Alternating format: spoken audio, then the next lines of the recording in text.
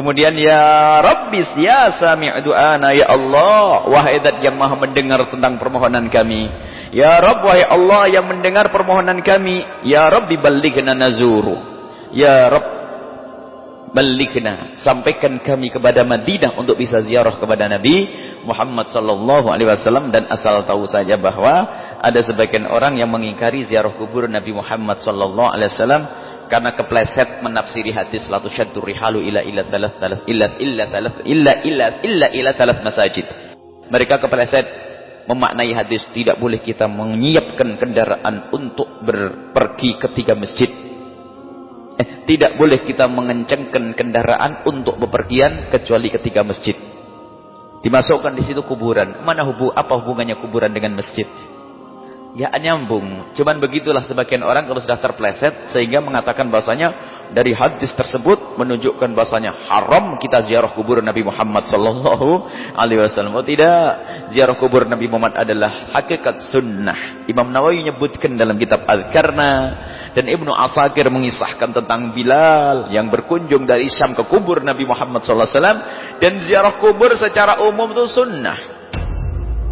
Ziarah kubur secara umum sunnah. Dulu Nabi pernah melarang ziarah kubur. Kuntu nahaitukum an ziaratil kubur. Sekarang ala fazuruha.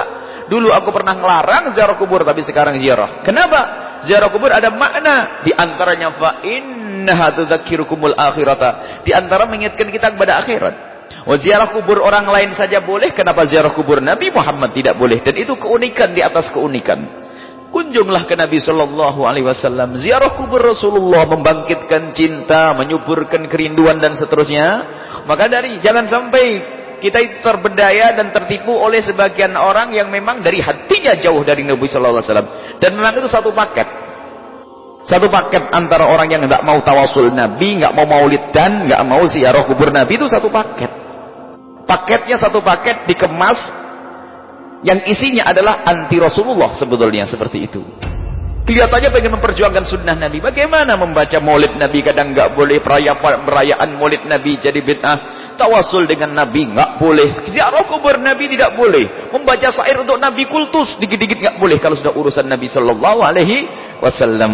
Maka dari itu mintalah kita untuk bisa ziarah kubur Nabi sallallahu alaihi wasallam. Apa ziarah kubur? Jadi hadis la tushaddu rihalu enggak masuk di bab ini. Enggak masuk di dalam bab ziarah kubur itu. Itu masalah cerita tentang masjid. Dijelaskan para ulama, jika ada orang bernadar untuk sholat di masjid, maka boleh dilakukan di mana saja kecuali nadarnya ke 3 masjid. Harus syaddur rihal, harus ngikat kendaraannya untuk pergi ke 3 masjid tersebut.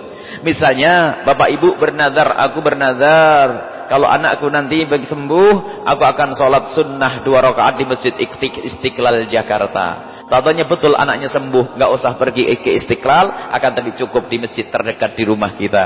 Berbeda kalau kita bernadar di 3 masjid.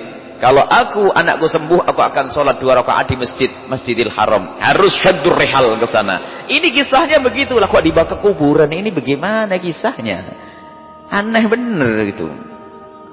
Dan begitu difahamkan nggak bisa. Memang kalau memahamkan orang yang tidak mengerti sangat mudah. Tapi kalau memahamkan orang yang nggak mau faham, ya beda kisahnya. Baik, ziarah kubur Nabi Muhammad adalah hakikat sunnah. Sampai derajat khianat orang yang anti ziarah kubur Nabi Muhammad, Imam Nawawi punya kitab yang menyebutkan tentang ziarah kubur Nabi Muhammad itu dipotong. Kitab Adhkarnya Imam Nawawi itu dipotong. Jadi tentang kisah ziarah kubur itu dipotong oleh orang-orang yang berkhianat, khianat ilmiah namanya itu.